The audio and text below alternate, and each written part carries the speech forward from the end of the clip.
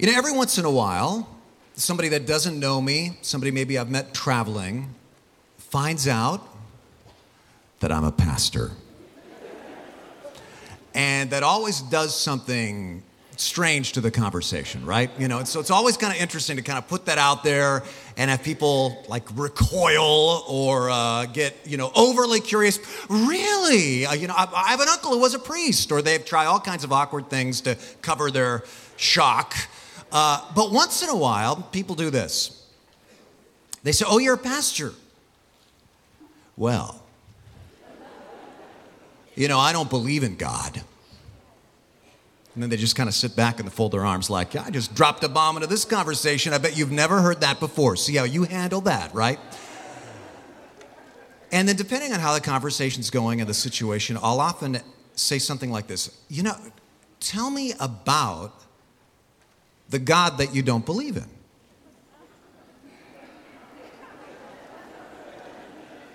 And they often say something like this. Well, God. The Christian God. The one who kind of runs the universe is kind of the galactic CEO. And he sits kind of at his CEO desk up in the clouds somewhere with his long white beard. And they tell us that we're supposed to obey all the rules and follow what God tells us to do. But I grew up in that system and I did all the rules and it doesn't work.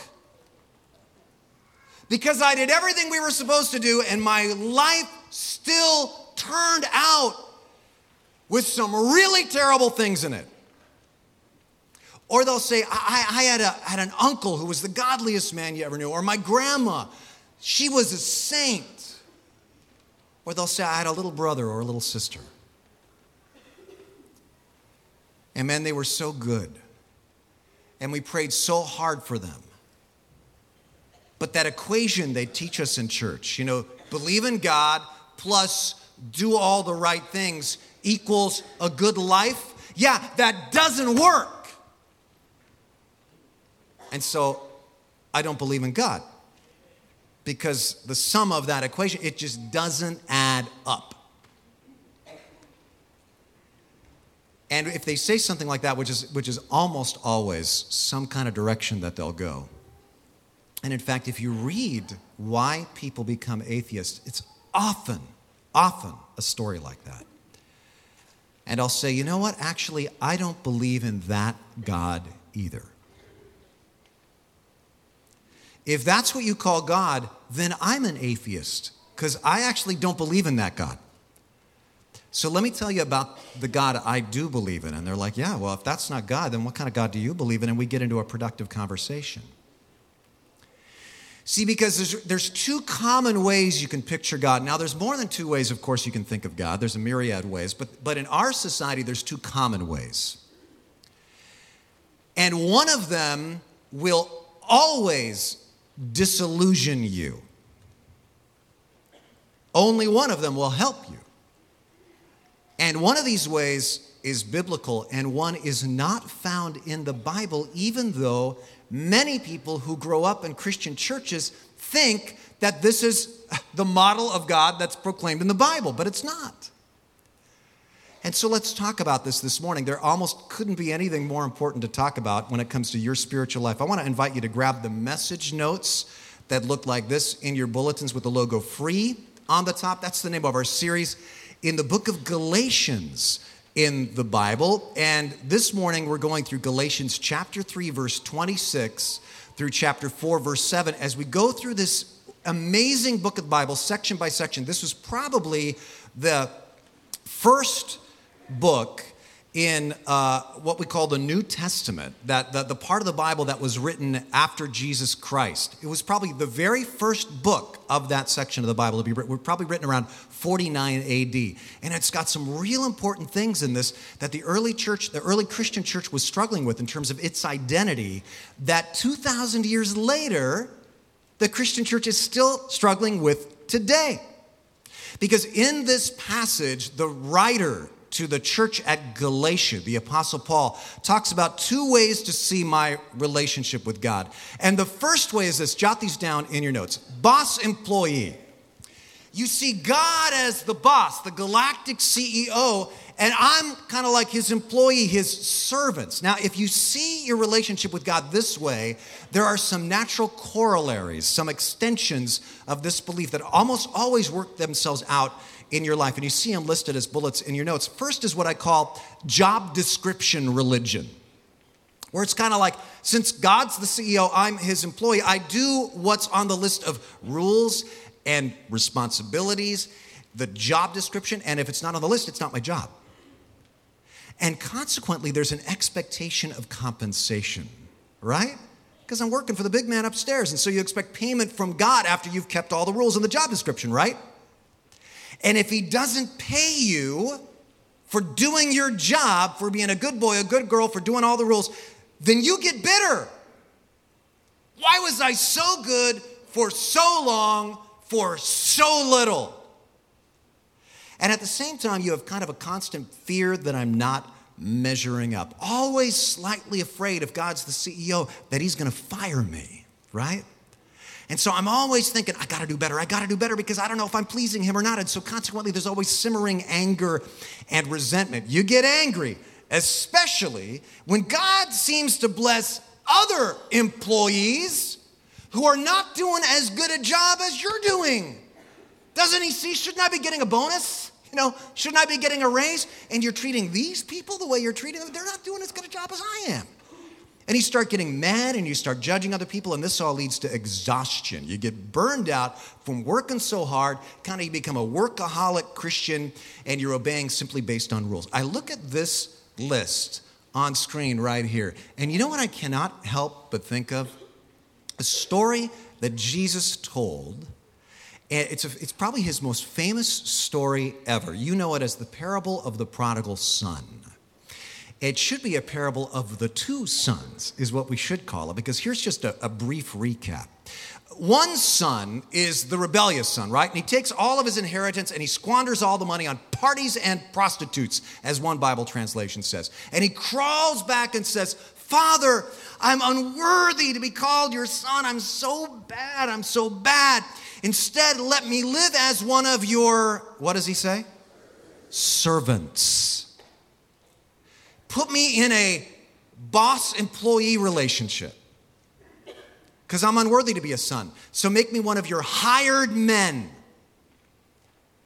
And the father says, no, you're my son.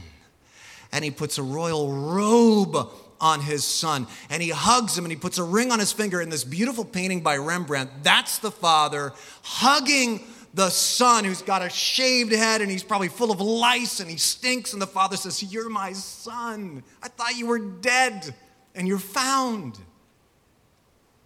Meanwhile, there's the other son. And the Bible says he is out what? Working as usual. Not partying, not even when there's a righteous reason to party. He's out in the fields working. When he hears about the party, he is ticked off. And in this painting by Rembrandt, he's represented by the man standing there judging in the corner. And the father comes out to him too, just like he runs to the other son. He comes out to the working son. And he says, why won't you come in? And do you remember what the son says? He says, all these years I've been, do you remember what he says? Slaving for you. And you never threw me a party. And the father says, but my son, all I have is yours. This is all yours. You could have thrown a party with your friends anytime you wanted. This is all your inheritance right now. You're my son. You're not my slave. I heard this parable for years before I recognized that the two sons had something in common. Do you see what it is? They both saw their relationship with the father in terms of they were what? They were servants. And it poisoned their relationship with their father. And of course, that's exactly Jesus' point. Both the sinners and the saints had it wrong. They saw God this way, in terms of trying to measure up, and they thought of themselves as servants, either good servants or either bad servants. And he says, no, you're sons, you're daughters. And that's the second way to see your relationship with God, as a father-child relationship. We've been going through this book of Galatians, fascinating book of the Bible. And again, the writer, the Apostle Paul, what he's been trying to do for this whole book is to move the Galatians, who were Gentile converts to belief in Jesus Christ, from the first way of looking at God to the second way of looking at God. He's been saying, I want to move you from works to faith, from law to grace. And he's been trying all kinds of different arguments and different metaphors. And here, in this section we're going to study today, he says, let me put it this way. You're no longer slaves, but you're sons, you're daughters. Because there's four elements of this relationship, four results of truly seeing your relationship to God like this. And Paul points out these four in these verses, and I want you to jot these down because these could change everything. Number one, it means I have a new identity. I have a totally new identity. Chapter 3, verses 26 and 27. So, in Christ Jesus, if you simply have placed your faith in Messiah Jesus, you are, what does he say? All children of God through faith. You didn't earn it, not through works, not through deeds, through faith. For all of you who were baptized into Christ, placed your faith in Christ, have clothed yourselves with Christ. Circle that phrase, clothed with Christ. You know how the prodigal son's dad put a royal robe on him? Well, you have been clothed with royal identity too. You've been clothed with Christ. And what that means is that when the Heavenly Father looks at you, what he sees is his son. You've put on a new identity. Now just stop just a second, because some of you are going, we're all children of God. I've heard it before. Stop. Just imagine if you really believed that to be true of you every second of your life. Think of the difference it would make. In fact, right now, just imagine your hand in the Father's hand. You might look at this picture on the screen and you say, that's not my hand. That's a baby's hand. That's an innocent hand. That's a clean hand, right? My hand, if my hand was in the Father's hand in that picture, it'd be scarred. It'd be blood-stained. I got guilt on my hands. I got mileage on my hands. That's not a picture of my relationship with God. I just got this email this week from somebody who watched one of our old sermons on our website. You got to listen to this. Renee, I could never fully believe God loved me. I know I'm saved. I accepted Jesus. However, I thought he didn't really love me, the real me. I was just one of the people who accepted him, and so he had to fulfill his promise to save me, even though I wasn't worthy. That was my sick impression of God. But then, I heard you describe the prodigal son. As dirty as he was, with pig slop on his body, no shoes for his feet, stink and sweat and dust from travel. And his father was filled with compassion for him and ran to him and threw his arms around him and smothered him with kisses.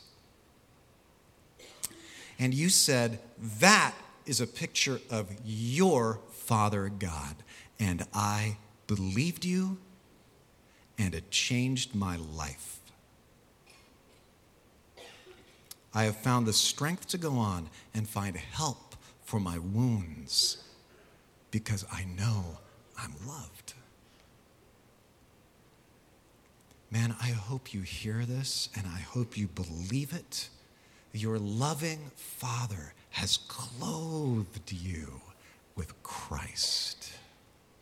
You have a new identity, and it gets even better, even richer. Because second, this means I have a new family. A new family that goes beyond borders. Here's why this is so important. In 1960, you know how many kids were raised without a father in their house in America? 3%. 3%. 3% of kids in America were raised without a father in their house. You know what it is today? 41%.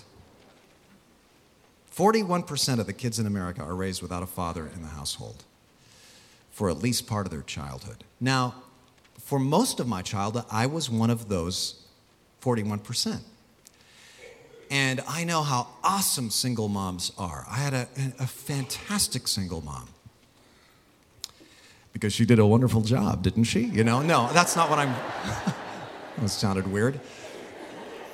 But listen, there's something that produces, right? When there's that many people without a dad in the house, you know what it produces? A longing for a family, right? I mean, you look at all these extended families and these families that have all the relatives intact, and you go, man, I feel kind of like on the outs. And maybe you feel like that. Maybe because of divorce or because of death or some other geographical reason, you're separated from your family, and sometimes you feel like you're on the outside looking in.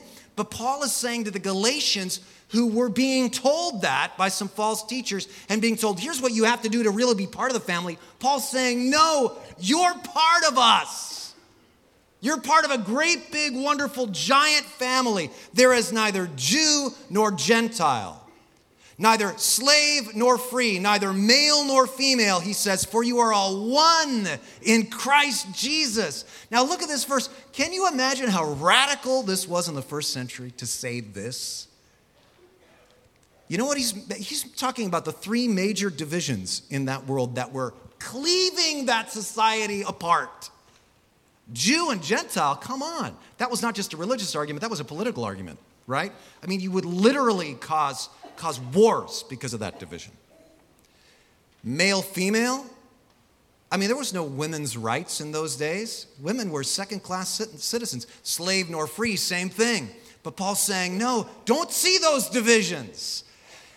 In Christ, clothed with Christ, you're one. This is radical then, and this is still radical today. And let me show you how important this is. A woman named Anna Marie Cox. She is the go-to Fox TV commentator. She's sort of their token progressive. Kind of when they want to get a liberal, opinion on something, they ask her. She is the Washington, D.C. correspondent for GQ magazine. She has a blog post on dailybeast.com. And it was there on her blog on Daily Beast that she released a blog just a week ago Saturday. And the headline was, Why I'm Coming Out as a Christian.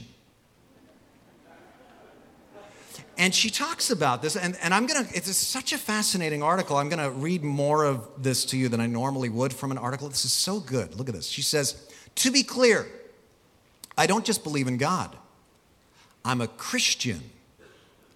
Decades of mass culture New Ageism has fluffed up belief in God into a spiritual buffet, a holy catch-all. Me, I'm going all in with Jesus. I have a personal relationship with my Lord and Savior. I believe in the grace offered by the resurrection. Now listen to this. This is fascinating because she goes on in the article to describe her upbringing. She was not raised in church. She was raised by an atheist father and an agnostic mother, so she does not have experience in a legalistic church. But legalism is so ingrained in our mentality as humans. Listen to this. She says, before I found God, I had an unconsciously manufactured higher power. I spent a lifetime trying to earn extra credit from some imaginary teacher, grade grubbing, under the delusion that my continuing mistakes, missed assignments, cheating, other nameless sins were constantly held against me. What Christ teaches me is that I am saved not because of what I've done or didn't do, but simply because I've accepted the infinite grace offered to me. Now check this out. Yet, proclaiming my belief in God, the God of the Bible, the God who gave his only Son, feels risky. I have not been public about my faith, but my hesitancy to flaunt my faith has nothing to do with fear of judgment by non-believers. I'm not scared that non-believers will make me feel an outcast. And she says, she tells a funny story about talking about her faith at Fox News. And she said, you should have heard the chill that came over the conversation. But she's like, I expect that from non-believers. I'm not afraid that non-believers will make me feel an outcast. I'm scared that Christians will. I feel intimidated by a Christian culture that seems intent on creating boundaries around Christianity rather than open doors. Now, I want to stop right there. It's a great article that she has to read. But look at this for just a second. Do you understand that this is exactly why Paul had to write the words that he wrote? This is exactly why Paul had to say verse 28. Because the false teachers from Jerusalem were intent on creating boundaries about who's holy and who's not holy. I mean, you have all these people from every social class, every political viewpoint, every race pouring into the church, so there's potential powder keg situation. There's racial tension, there's gender tension, there's class tension. And Paul is saying, you need to look at the thing that unifies you past all the barriers. And that's your faith in Christ. I mean, you don't think that, Simon the Zealot and, Matthew the tax collector from two totally different viewpoints couldn't have gotten into a political argument at the drop of a hat? But Paul's saying you have to look at what unifies you in Christ. He's saying you can be together without being the same. There can be unity without uniformity. Focus on the big thing that makes you a family. And this is something that I struggle with and that Christians have struggled with to fulfill this, to live like this. We've struggled with this for 2,000 years. But this is why you've got to keep the main thing. Christ Jesus, Lord and Savior. And if you have faith in that, then you are one in Christ Jesus. And by the way, this has very practical application because some of you right now, because of a loss in your life, you feel so alone. But you're not alone. You say, yeah, I know God is with me. You know what? We're with you.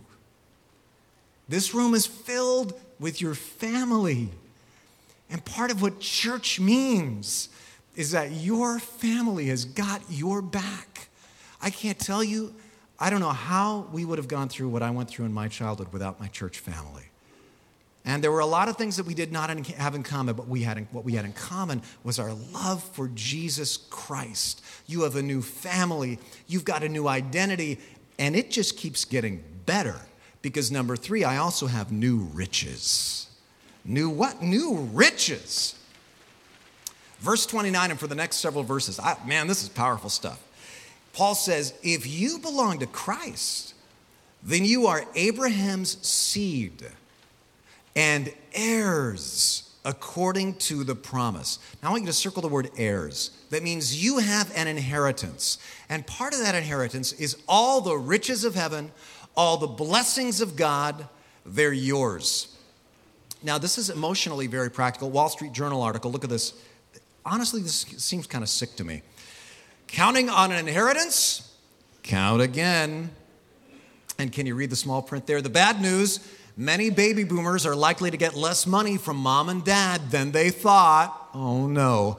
The worst news, they may have to help their parents financially instead. What? Help mom and dad? Now listen, the article goes on to say, listen to this. Thanks to longer lifespans, most boomers can say goodbye to their big inheritance. Yeah, too bad mom and dad are living so long, right? Now I won't get my money. That's sick. But there's only like nervous laughter going on. Don't you think that that's really like bad? It's better to have mom and dad with you than to get their money, isn't it? Yeah, not too enthusiastic there, but listen, that's the thing with earthly wealth, right? It fades, it's unreliable, but Peter says in 1 Peter, you have an inheritance kept for you in heaven that can never perish, spoil, or fade. And that's what Paul promises in this verse. You know, you might have somebody in your life, maybe a relative like we have, who has had everything taken away from them by Alzheimer's or some other curse.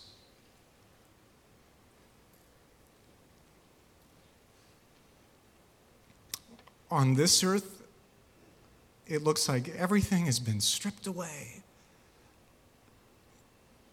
but they have an inheritance in heaven that can never perish or spoil or fade.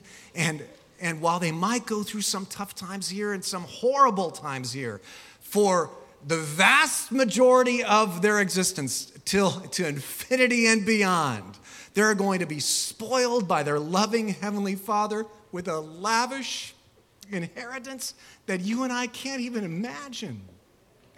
And that's part of what it means to be a beloved child of God. Now, this next part, Paul kind of goes into high brainiac gear, all right?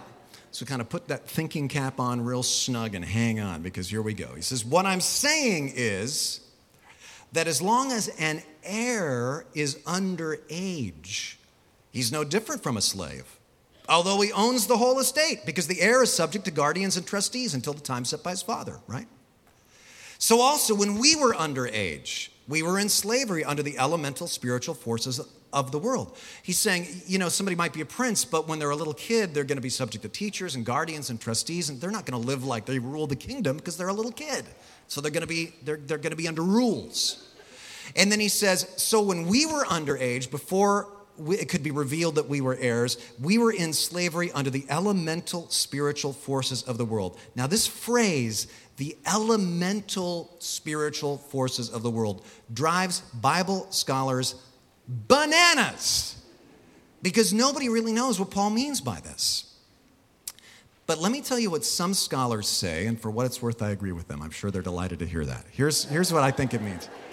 The word elemental there means elementary, like elementary school, like the ABCs, the basics.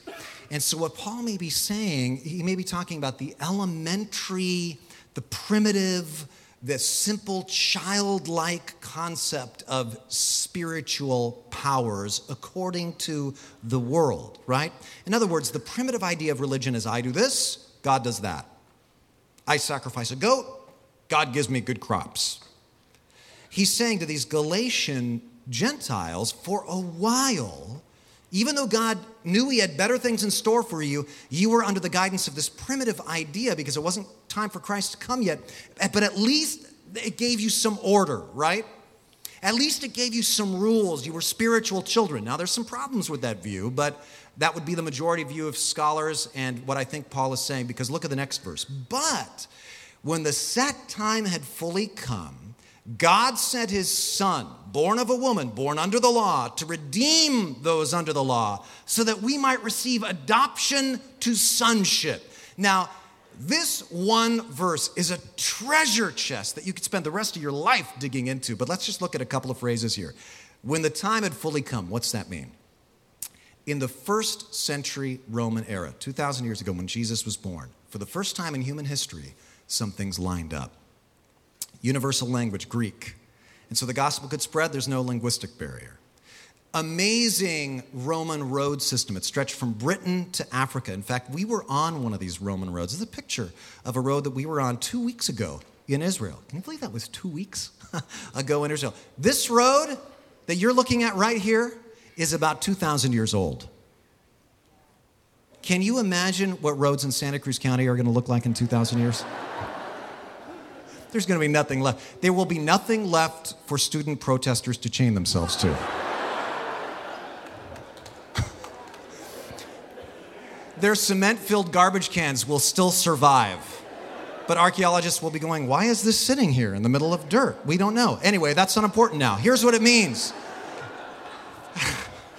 There was, for so many reasons, the time was right for the Son to come, right, to the whole world.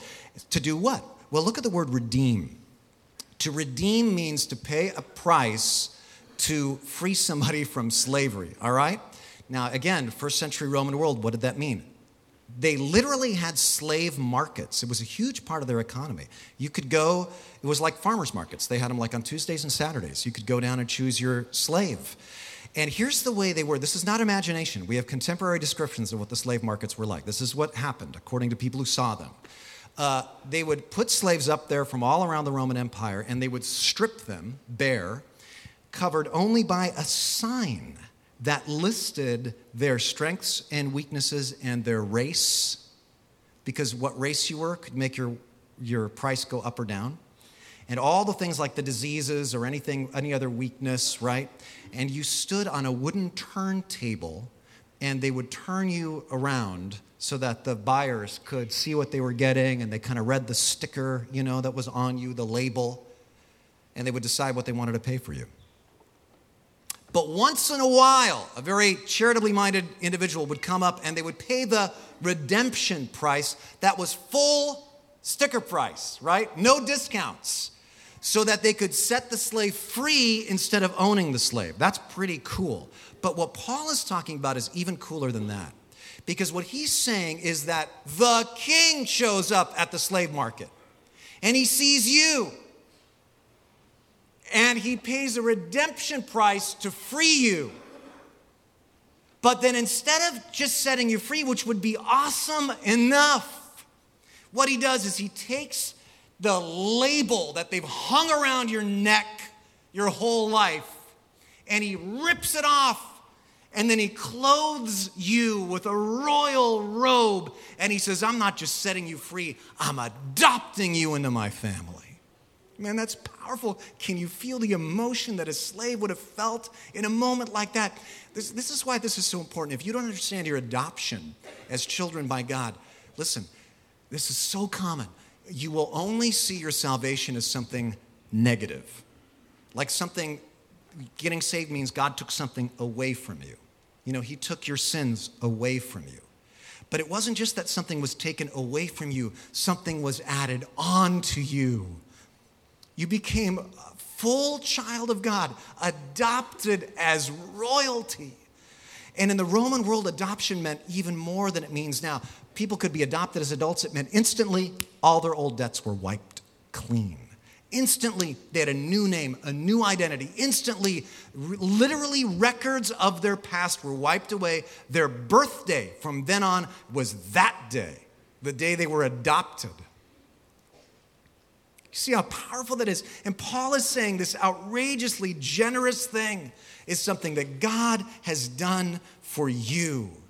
And he's given you the inheritance, the same inheritance that Jesus Christ, his only begotten Son, has. You imagine the riches, the glory that Jesus Christ has in heaven. Somehow, in a way we don't understand, we now share in that inheritance. I mean, this is so huge and so it's such an emotional picture Paul is painting. You can feel the emotion, jumping out of these words written almost 2,000 years ago, where he's saying, Galatians, you were in slavery to this primitive, barter idea of God.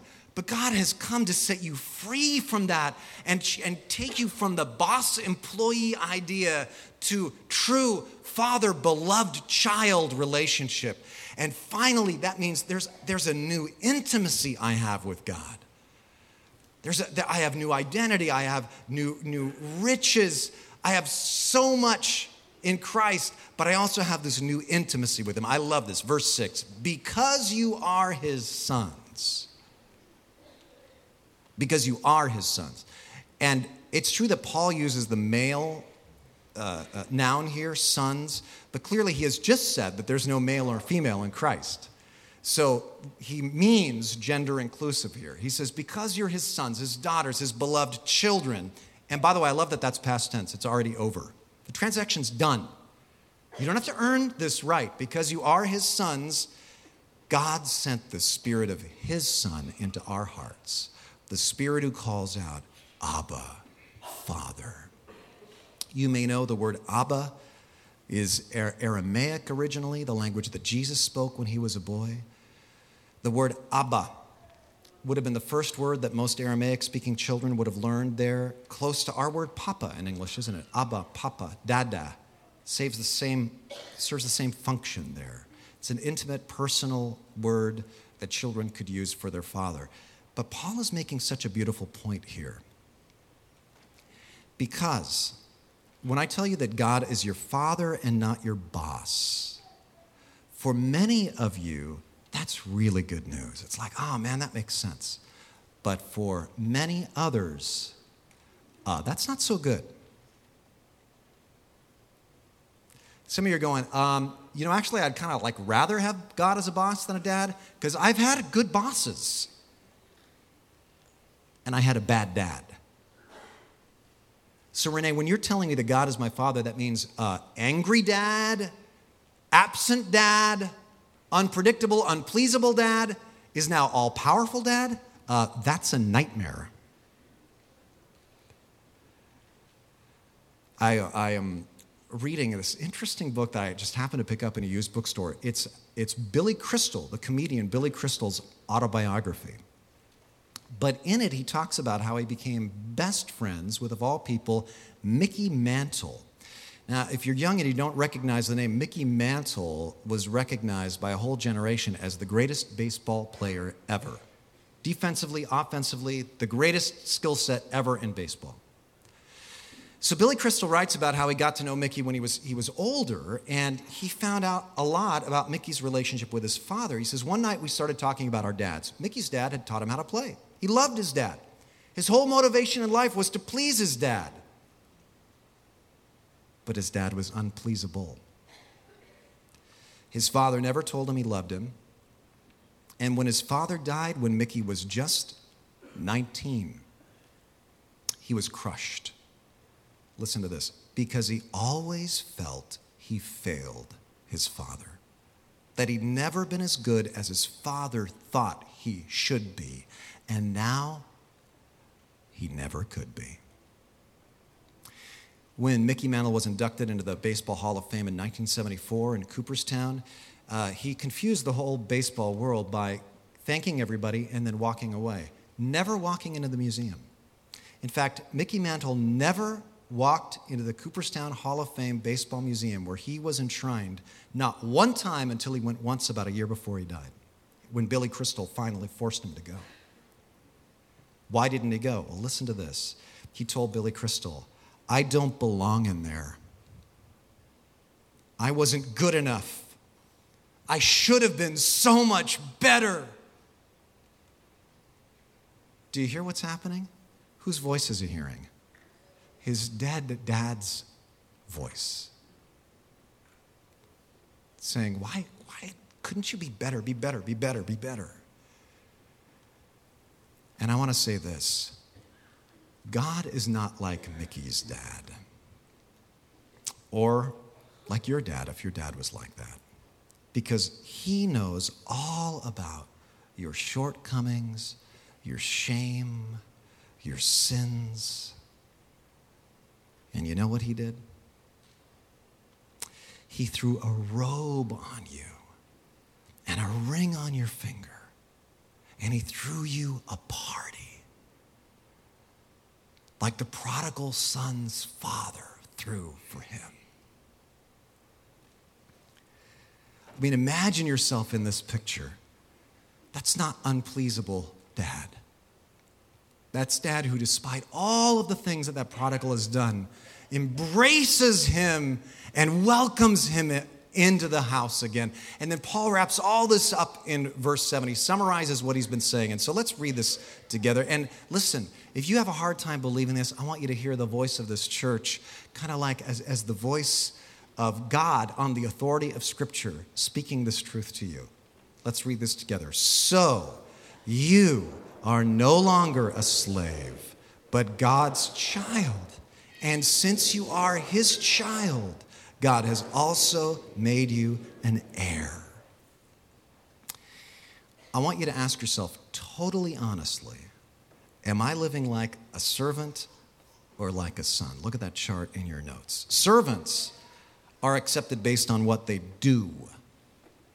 Beloved children are accepted based on whose they are. Servants are insecure, worried that master will be displeased. Beloved children are secure in the love of their father. Servants always feel they must prove their worth by work, nervous their boss is going to discover their shortcomings. Beloved kids know nothing can change their status because ultimately servants have a performance-based relationship while children are in a love-based relationship. So which side of the chart do you honestly live on? I'm telling you on the authority of God's word that God wants you to move from the left side of the chart to the right side of the chart. He sends his Spirit into your hearts to teach you to say. That means he wants you to say, Abba, Father. See yourself as the unconditionally loved child of God, because that's what you are. I'll close with this before communion. My wife Lori and I saw an amazing movie this week called Dropbox. It's a documentary about the fact that hundreds of babies are abandoned on the streets of Seoul, South Korea every year. But one pastor has made it his mission to save them. Pastor Lee Jong-rak built a box like a mailbox for people to drop unwanted infants in. And to date, this little compartment has received over 600 children. And he personally has adopted about 20 of them. And the rest have gone to foster homes and adopted homes there in Korea. It's an amazing story. I want you to watch the 2-minute trailer for this movie. Look at the screen. And then I was weeping. I always cry when I'm angry. And she said, "Why are you crying? It's only orphan."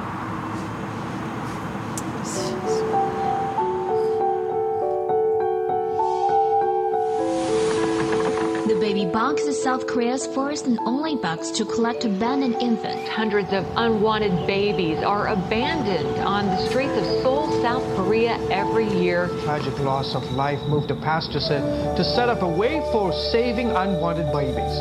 위험함 속에서 버려진 아이들이 있고 또 길거리에서 그래서 이제 베이비 박스라는 것을 만들게 됐고 그리고 정말 안 들을 줄 알았어요.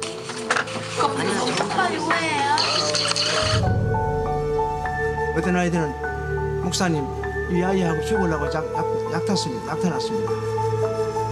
예, 그러지 마라. 그러면 너도 오고 애기도 와라. 길이 엄마의 글입니다.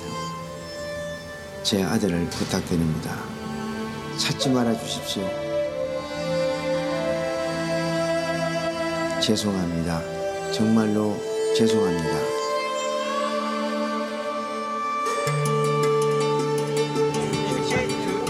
누구야? 얘 길이.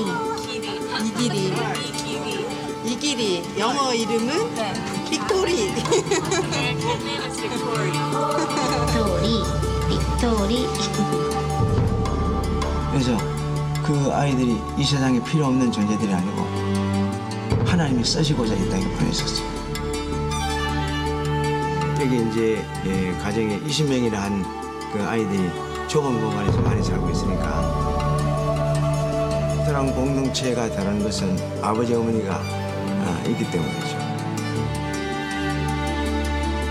또 하지 않는 일 그리고 버려질 수 있고 또는 나라에서 하지 않고 있는 이런 일들을 하시는 Even if there's just one person that really cares about children, it makes such a difference. They're just human beings, just like anyone else.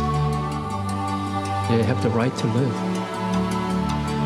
이제 이 문제가 한국만의 문제가 아니고 이제는 아마 세계적으로 이 아이들이 이렇게 박혀버려서 희생당한 아이들이 많으니까.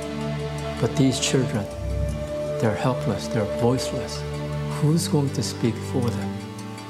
이 아이를 보내면서 다시 한번 내가 헌신을 했어요. 하나님, 이 아이들을 위해서 내가 죽겠습니다.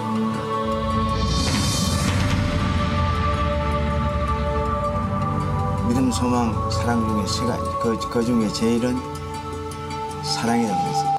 Isn't that powerful? Wow. What an example he is for all of us. And if you're motivated to find out more about adoption, by that I put a little contact info about a meeting that's coming up at Santa Cruz Bible Church. But let me just say this. The pastor in that film, he says this, quote, "The reason I decided to become their father was God has adopted us."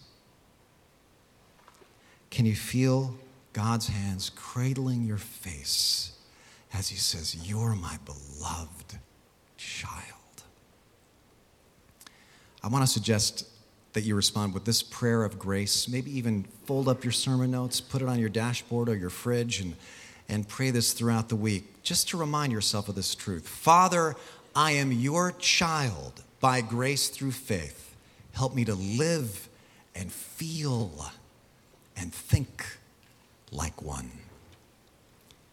Let's pray that prayer right now. Would you bow with me?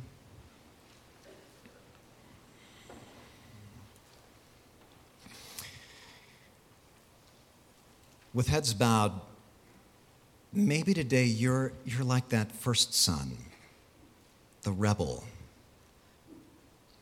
Just come home. Even during communion, pray, Father, I've sinned.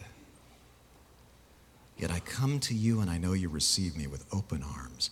And though your grace is free to me, it cost you everything. Your son's life on the cross. I don't understand it, but I receive it. Or maybe you're the older son. Stop thinking you've got to slave to earn grace. Say in your heart, Father, I am your child.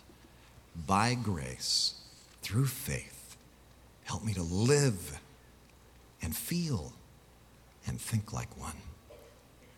In Jesus' name, amen.